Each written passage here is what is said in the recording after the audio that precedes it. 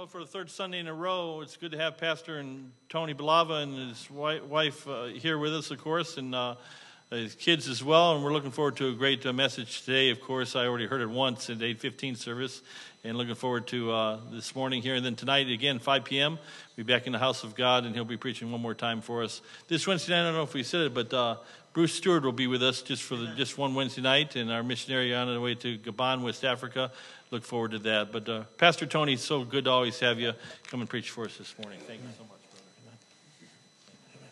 Thank you. Amen. Well, it's good to be here again this Sunday. This is a treat for us. We don't usually get to be in one place 3 weeks in a row, so we appreciate that. Appreciate Pastor letting me preach.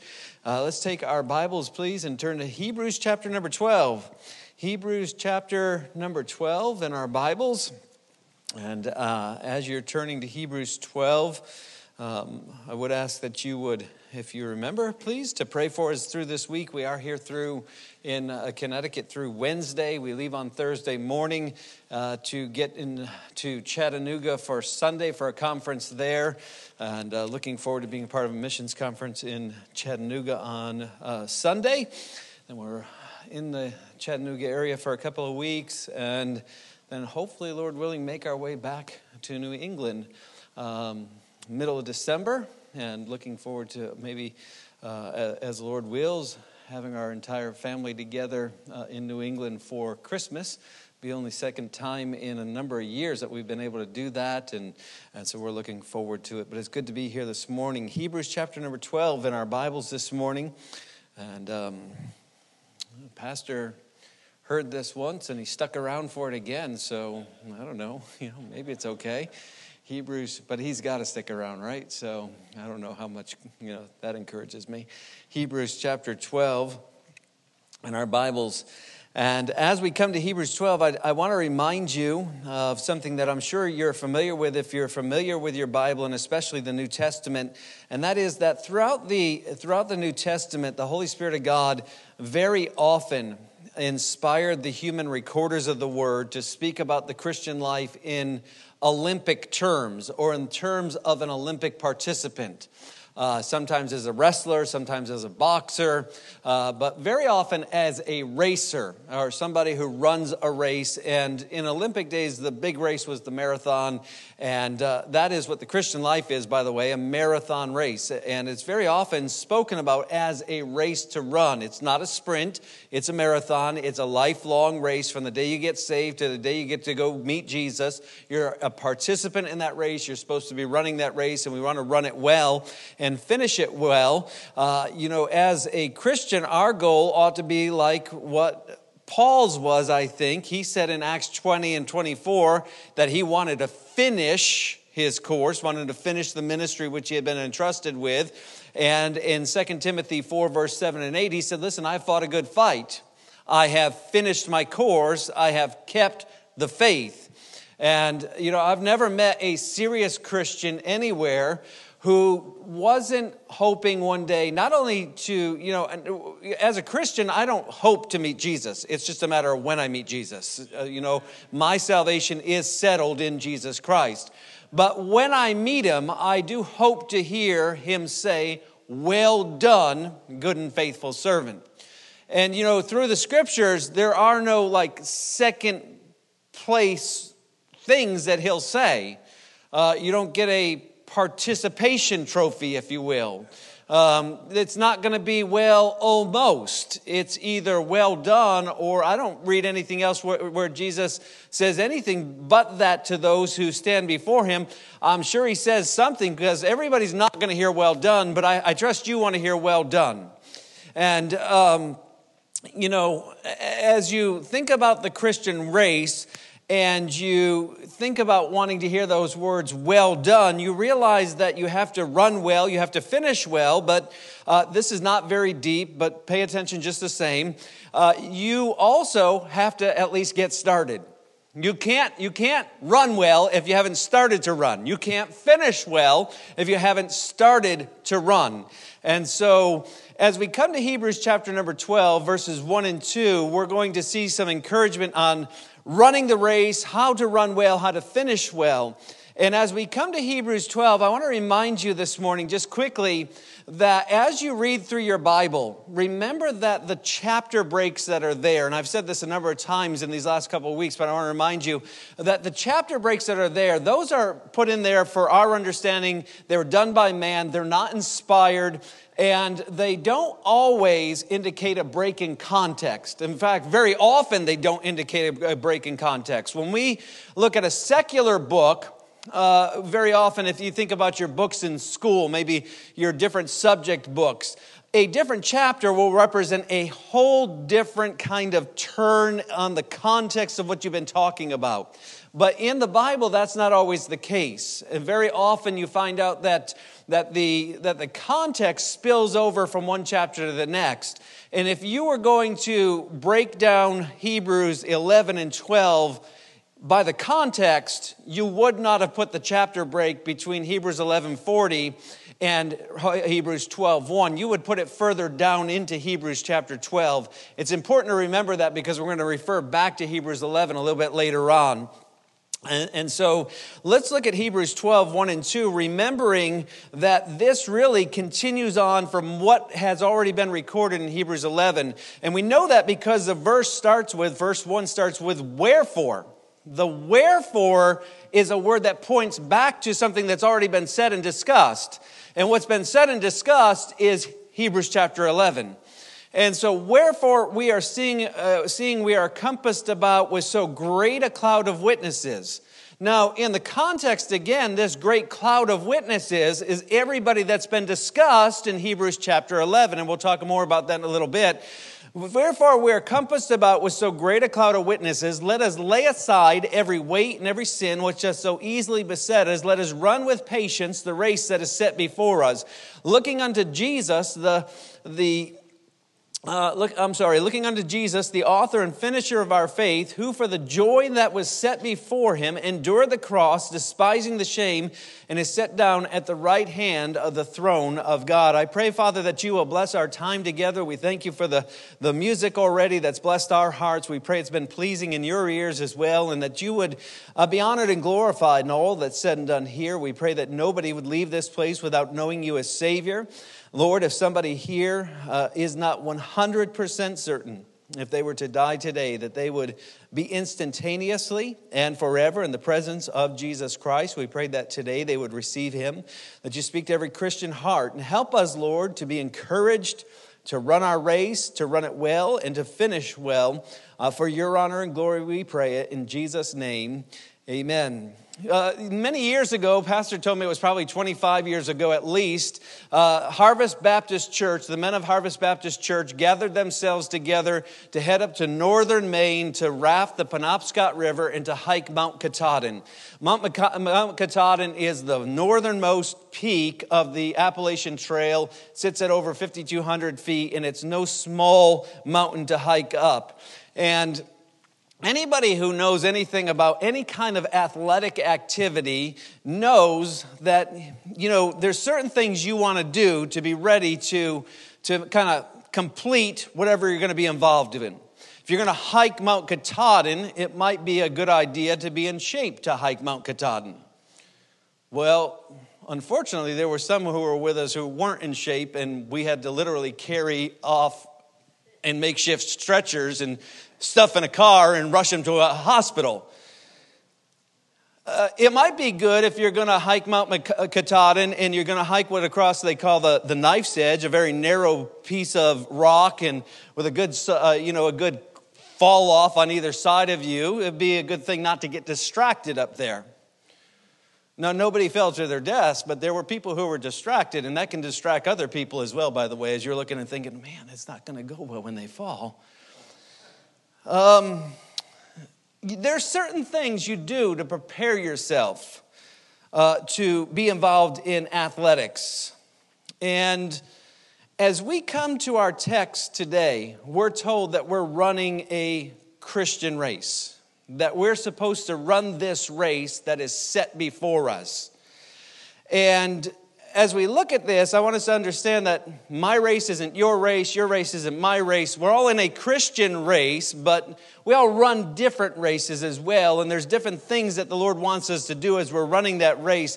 But there's some principles that apply universally as we run the race that will help us to do it well and to finish well. 4 things we're going to look at this morning. We're going to see the need to be prepared, the need to be persistent, the need to be prudent, and the need to be purposed. But first, let's just look at this idea of being prepared. Be prepared to run the race. I don't know about you, but I in high school participated in high school sports. I played football, I wrestled, and I threw the shot put on the track team. I didn't run track, but those were my 3 sports, and I enjoyed those sports. And for me, my whole life has always been like this, second place, first place loser type of thing, so JV, no thanks. If I'm going to be JV, I'd rather just not be on the team. I don't want to sit on the bench. I'm not interested in that. And so I learned very early on, I don't have the skills that a lot of other people have to just kind of come up and show up and say, well, I'm going to play, and all of a sudden they're varsity. I learned I had to do a lot of work outside of regular practices. I had to prepare myself, and I had to spend time in the gym, and I had to spend time with people who would get with me and help me come alongside of me to prepare me and to work so that I could play the sports I wanted to play, not sit on the sidelines, not be on JV, but participate. And so I did a lot of preparing. I did a lot of work to prepare. I've also been involved in some other sporting activities where it's wise to do some work to prepare, but it's not required, or wasn't required. When I was about 10 or 11 years old, I wanted to run in a marathon right here in Connecticut. I wanted to run in the Robert M. Holcomb Memorial Marathon. It's a marathon that still takes place actually it's kind of a mini marathon or a half marathon, takes place in Plainville. And it's in honor of Robert Holcomb, who was the first and only police officer to be killed in the line of duty in Plainville, Connecticut. And if you want to run in the Robert M. Holcomb Memorial Marathon, they don't require you to prepare. They don't require you to qualify. They don't say, it's not the Boston Marathon. They don't say, hey, listen, you got to be in this group or you can't run the race. All you have to do is show up with some money. The money goes to the families of fallen officers. You pay the entry fee, you can run the race. Well, as about a 10 or 11-year-old boy, I wanted to run in the Robert M. Holcomb Memorial Marathon. But as a 10-year-old boy, I didn't have the money to enter the race. I didn't have a job. I came from a single-parent home and didn't have a lot of money. And my mother didn't have money. And I didn't know where it was going to come from. But I wanted to run that race. And so I showed up for the race, not having the money. Thinking, okay, I won't get one of those little fancy numbers they let you pin on your shirt, but maybe I'll just get to run alongside of people. And as I was kind of watching and people registering for the race, there was a policeman that was there that noticed me, and we knew each other, and he said hello to me, and I said hello to him, and I really didn't want him to notice me. I was embarrassed that I didn't have the money to run the race or to enter into the race, and yet he did notice me. And not only did he notice me, he called me up to an empty spot at the table where I could register for the race, and I really didn't want to go there. I didn't want him to know that I didn't have the money. For me, it was an embarrassment. As I got to the table, that police officer explained to the lady who was registering participants for the race that Robert Holcomb was my uncle. And I don't remember exactly how it transpired or exactly what was said, but the idea of the rest of the conversation was this, and what they told me. Your uncle, by his death, has paid your registration to run this race. You don't have to pay to run the race. We're going to let you run the race because your uncle has paid the price. That was all I needed to be prepared, according to them, to run the race. As we look at this text this morning, I want us to understand that this race we're going to talk about, without being irreverent at all, might be called the Jesus Christ Memorial Marathon. We run it in honor of him and what he has done in our lives. That's why we run this race. We don't run it for ourselves. We don't run it for our glory. We run it for his glory and for what he has done, to memorialize what he has done. And if you're going to be prepared to run this race, you may be thinking, there's a lot of stuff I got to do to run the Christian race. Well, actually, if you look at the rule book for the race, you'll find out that there's nothing you can do to qualify to run the race. We can never measure up. I can't attend enough church services. I couldn't be baptized enough times. I couldn't do enough good works to be able to qualify or be prepared to run this race. Isaiah 64 and verse 6 says, "But we are all as an unclean thing, and all our righteousnesses are as filthy rags." Isaiah 57 and verse 12, the Lord says, "I will declare thy righteousness and thy works, for they shall not profit thee." Job 40 and verse 4, Job said this. He said, "Behold, I am vile. What shall I answer thee? I will lay my hand upon my mouth." David said in Psalm 51, "I was shapen in iniquity, and in sin did my mother conceive me." Paul said in Romans 7 and verse 18, "For I know that is in me, that is in my flesh, dwelleth no good thing. For to will is present with me, but how to perform that which is good I find not, or I don't know how to do." Ephesians 2:1 says, "We are all dead in trespasses and sins." Romans 3:10 says, "As it is written, there is none righteous, no, not one." Romans 3:23 says, "For all have sinned and come short of the glory of God." And all of this to say that you and I could never do enough good works. We could never be good enough. We couldn't work out enough. We couldn't come to church enough or be baptized enough or serve in the church enough to prepare to run this race. The Bible says that the entry fee for this race is the blood of Jesus Christ. Hebrews chapter 9 and verse 22 says, "Without the shedding of blood, there is no remission of sin." So, before you start the race, you may be like Paul, wondering, what do I do? "O wretched man that I am, who shall deliver me from the body of this death?" I'm glad that verse 25 says, "I thank God through Jesus Christ our Lord." I'm glad that the Bible says, "For God hath made him, Jesus, to be sin for us who knew no sin, that we might be made the righteousness of God in him." And I want us to understand something this morning, that if you're going to be prepared to run this marathon, the Jesus Christ Memorial Marathon, you can't do it by your good works. "For by grace are you saved through faith, and that not of yourselves. It is a gift of God, not of works, lest any man should boast." And so you may be thinking, well, then there must be something I have to do to prepare. There is. You simply have to receive Jesus Christ as your personal Savior. In fact, it's the only thing you can do to prepare. "For by grace are you saved through faith, and that not of yourselves. It is a gift of God, not of works, lest any man should boast.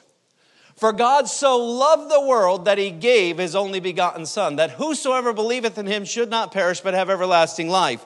My favorite verse in the Bible as it pertains to salvation in Jesus is John chapter 1 and verse number 12. "But to as many as received him, Jesus, to them gave he power or right or authority to become the sons or the children of God, even to them that believe on his name." I love John chapter 1 and verse 12 because it tells us very succinctly how I can be prepared to run this race, how I can know for sure I'm on my way to heaven. And it is this: I accept the gift that God has given me, but to as many as received him. Read the Bible and you'll find over and over and over again that salvation is a gift. For the wages of sin is death, but the gift of God is eternal life through Jesus Christ our Lord. And just like a Christmas gift under a Christmas tree can sit there until somebody picks it up, it's not yours till you do pick it up. And you have to receive it. but to as many as received him, and reach out by faith and trust the Lord Jesus Christ as your personal Savior. For the mouth confession is made unto salvation, but with the heart man believeth. And so I want us to see this morning that to be prepared to run this Christian race, you must receive Jesus Christ as your personal Savior. You can't be in the Christian race unless you're a Christian. And you can't be a Christian unless you have received Jesus Christ as your personal Savior. That's how it works. And just as I could enter into the Robert M. Holcomb Memorial Race and not pay the entry fee because my uncle paid the price, literally with his life, I know that I'm on my way to heaven and I can run the Christian race because Jesus Christ has paid with his life my entry fee. Not just into the race, but into heaven for all eternity. And if you are going to run this race, number one, you've got to be prepared. You have to receive Jesus Christ as your personal Savior. But there's more to running a race than just being prepared. Because you can be prepared as you want to be and still not run well. You remember Ranger Dave at Mount Katahdin? Yeah, you probably remember Ranger Dave. Anybody who was on that trip remembers Ranger Dave. Ranger Dave was never a part of Harvest Baptist Church, so don't try to figure out who he is. Ranger Dave came so prepared to hike Mount Katahdin that he actually looked like he was going to hike Mount Everest. The guy had a 50-pound backpack. It was so big that he couldn't even carry it the whole time. You remember on our way back down? They took my backpack. They took this. They did that.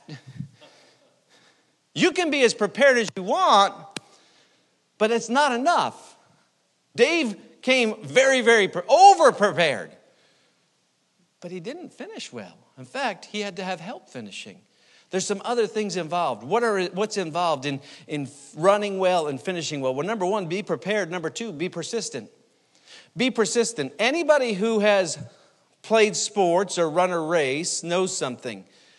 Persistence is vital. It's easy to start the race. It's a lot harder to finish the race. It's a lot harder to stay in the race. You have to press on. You have to be persistent. And if you've ever been involved in sports at all, you know that one of the ways that you are helped in being persistent is by those who cheer you on, those who kind of encourage you along the way. Whether it be a coach or the fans in the stands or your teammates on the sidelines, they help you. I was helped on more than one occasion in a wrestling match by my teammates sitting on the side of a mat, not just sitting there and watching, but getting down and being a part almost of that match and screaming and encouraging me and yelling to me, "You can do it, you can finish." I used to coach midget football. And one of the things I did not allow our players to do was when they were on the sidelines, they were never allowed to sit down on the bench. They always had to stand on the sidelines and they always had to cheer on their team that was out there playing. Because I understood it was going to be a help to those who were on the field. And if you're going to be persistent, you can understand that sometimes the people who cheer you on are the people who make a difference on whether you persist or you drop out, or you don't do so well. Hebrews chapter 12 and verse 1 says, we have a whole crowd that cheers us on. Wherefore we are compassed about with so great a cloud of witnesses. They cheer us on. Who is this great cloud of witnesses? Well, they make up what we call the hall of faith. Hebrews chapter 11. That's what we call Hebrews 11. They're the great heroes of the faith. But sometimes I have thought to myself that we really do a great disservice to ourselves by calling them the heroes of the faith. Because a lot of times what happens is we set them on such a high pedestal that we think that they had some special measure of faith that we could never attain to, and that their lives were structured in such a way that they never had to deal with what we had to deal with, so that they just ran a perfect race and we could never duplicate what they can duplicate. or what they have done rather. And so as we come to Hebrews 11, I want us to remember a couple of things. Number one, these were men and women of like passion, as James says about Elijah. They were just like you and I. They had everyday lives with everyday trials. And also, Romans 15 and verse 4 tells us that those things that are recorded about people in the Old Testament, these heroes of the faith, those things were recorded purposely to help you and I in our Christian walk so that we might run the race well and finish well. And so as we look at this crowd of witnesses, these people who cheer us on in this Christian race, I want us to think about them just for a few moments this morning in a little bit different light and see that they were everyday people who basically say this: I ran this race, like Paul said, I have finished my course. I ran this race. And basically they say, you can do it too. If I could do it, you could do it. If I could hike Mount Katahdin, you can hike Mount Katahdin. If I can play football, you can do it too. If I can, with the little bit of skills that I've been afforded, work and make varsity, you can too. These people say the same thing. Perhaps as you run the Christian race, you say, well, I have a family that really kind of doesn't encourage me in the Christian race. Now, I thank God for my wife and my children, but the truth of the matter is I'm the first Christian in my family, and my wife would tell you, a pastor's well aware, I didn't have a family who encouraged me in the Christian race. Not at all. In fact, they were very opposed to that. So, who do I look to in Hebrews 11 for help? Well, there's a guy named Joseph there. He says, look it, I had a family who didn't help me. As bad as my family was to me, they never sold me into slavery. They would have if they could have, but they didn't. Joseph says, I've done it. You can too. Maybe you look at society and culture and you say, you know what? I don't know about fighting the good fight any longer because it's just so wicked. Well, there's a guy named Noah who knew a little bit about that. In Noah's day, God saw that the wickedness of man was great in the earth and that every imagination of the thoughts of his heart was only evil continually. By the way, nothing's changed from Noah. It's not more wicked now than it was in Noah's day. Noah says, I fought the fight. I stood for righteousness. You can too. Maybe you have fear of following God in the Christian race because you say, if I do follow God, I don't know where I'm going to end up. Well, there's a guy named Abraham says, been there, done that. Remember when God came to Abraham? Abraham, pack up your stuff. I'm going to tell you where you're going to go. Imagine being Abraham when you go home. Sarah, pack everything up. We're moving. Where are we going? I don't know. Well, how are we going to get there? I don't know. My wife says, every time we get in the car, that's what I feel like. I don't know where we're going. I don't know how we're going to get there. I don't know. Well, did you get a job promotion? No. Well, where are we going? Why are we going? Oh, God's going to show us when we get there. If you have fear in the Christian race because you don't want to run it because you don't know where we're going to end up, Abraham says, been there, done that. It's okay. Maybe you're fretting and you say, you know what? I don't know if God can keep all of his promises. Some of them, yes, for sure. But all of them? Well, there's a lady named Sarah. She says, hey, God promised me a baby. I had to wait till I was 90. But God kept his promise. Maybe you're having a hard time fostering a godly home and raising up children in this day and age. Well, there's a man named Isaac and a man named Jacob say, I ran that race, you can do it too.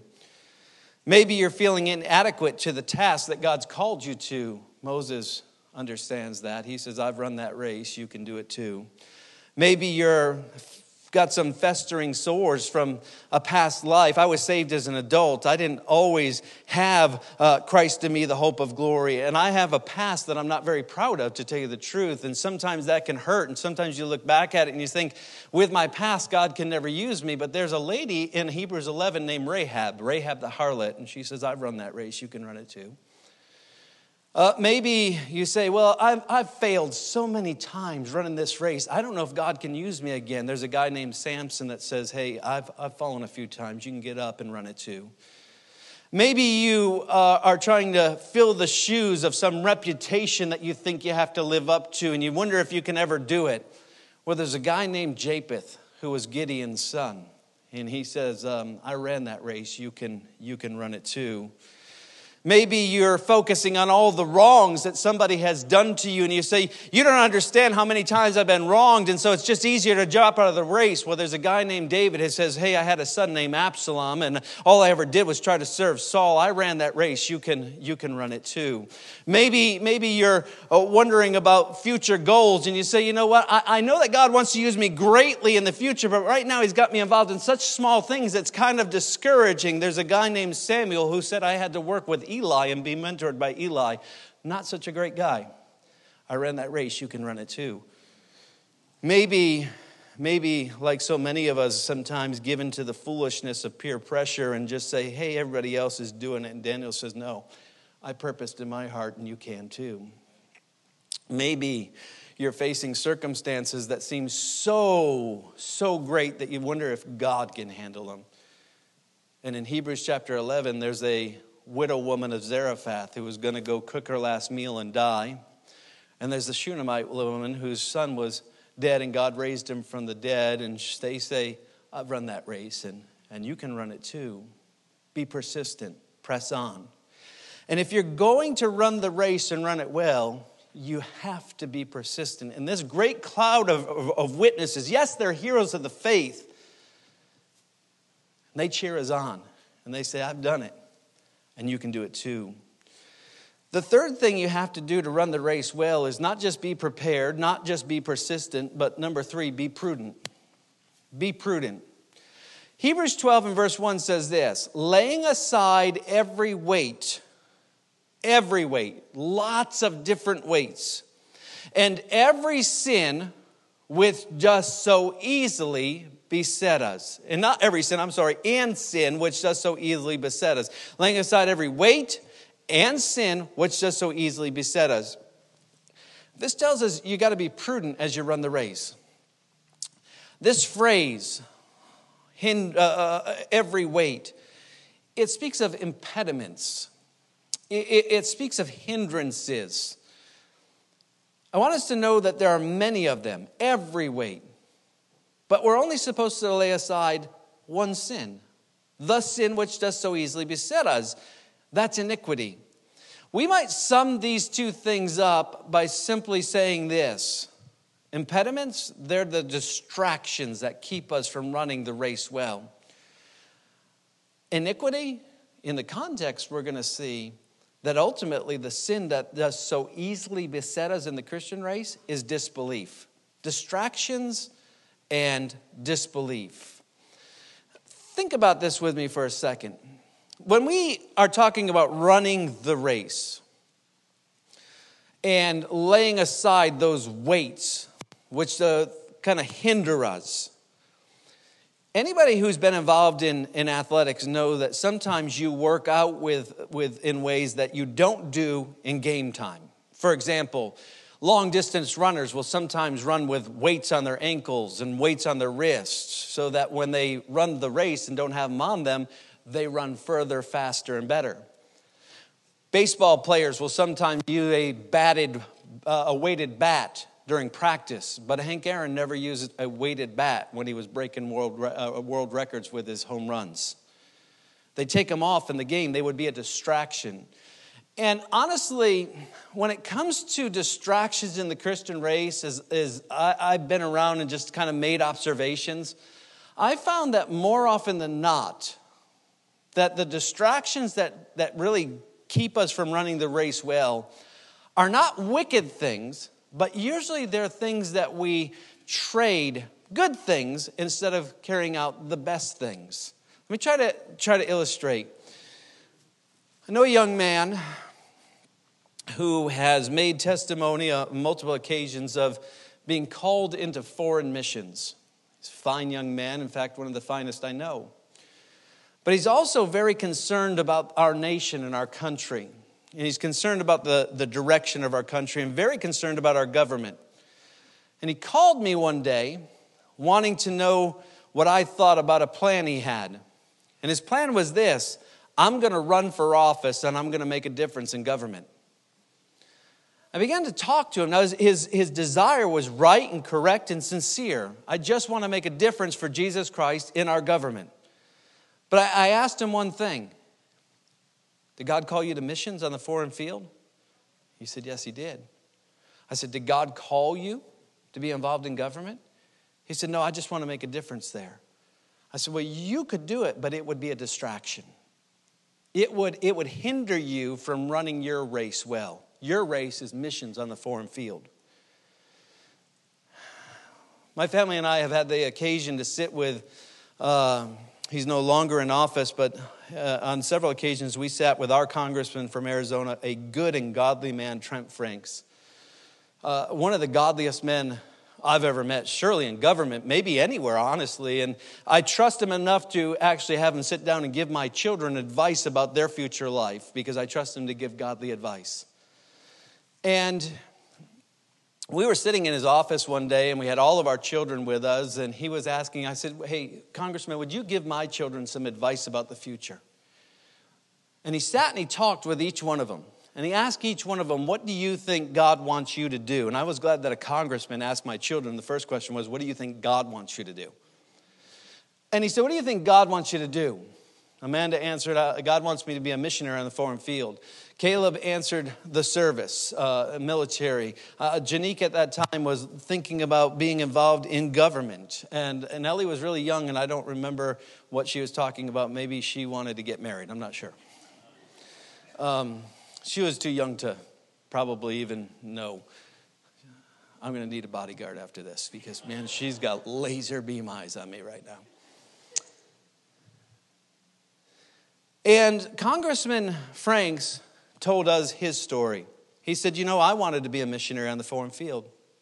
My brother's an evangelist, and I desired to be a missionary on the foreign field, and I began to prepare for that. And as I prepared, God said, that's not your race. You're going to be a missionary to the unborn on Capitol Hill.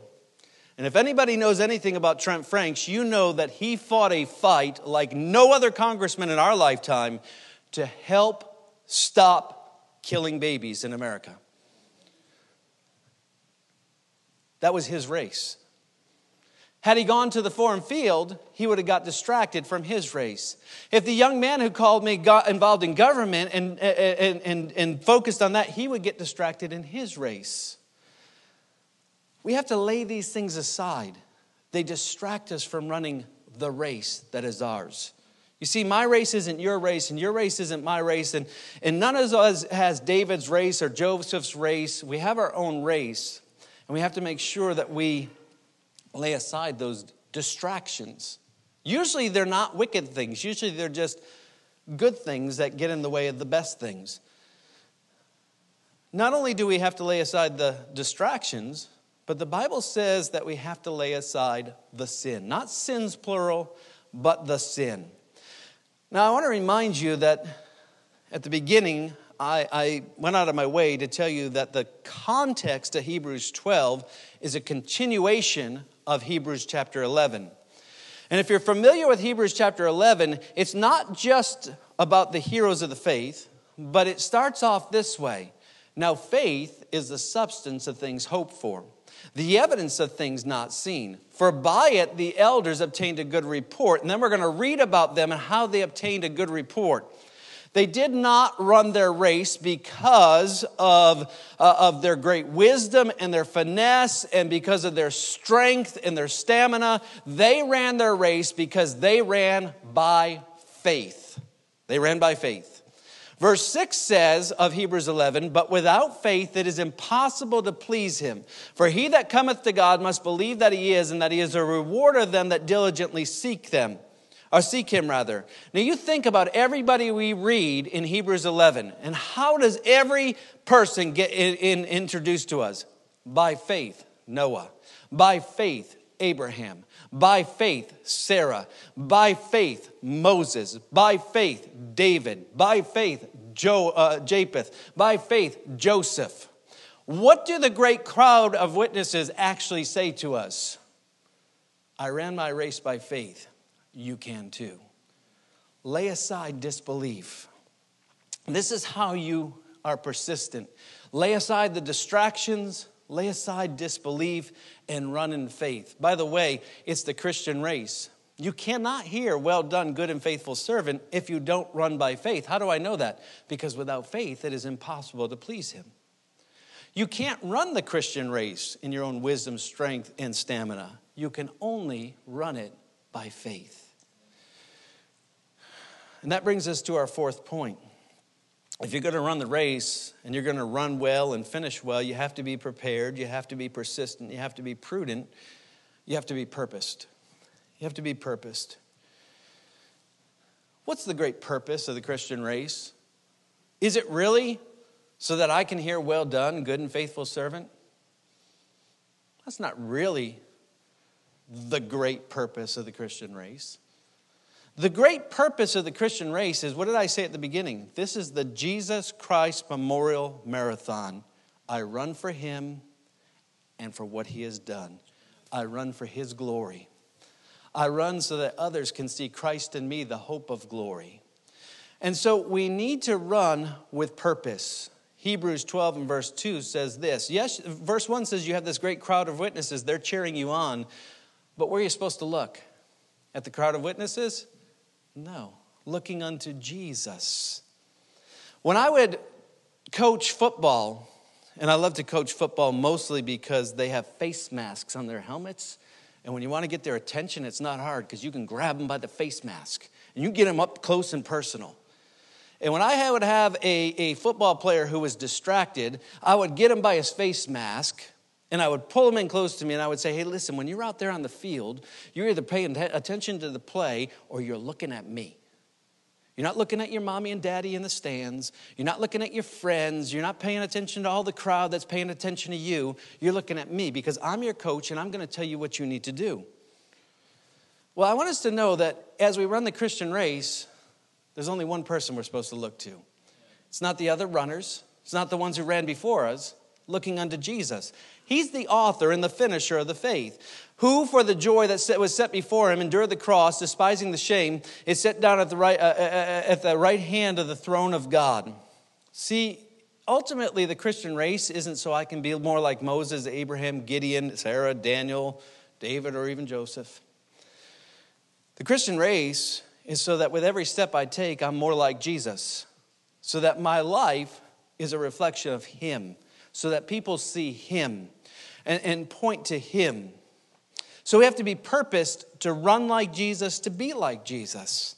Let me give you 3 ways to run like Jesus, and I'm all done. I'm going to give them to you just as bullet points.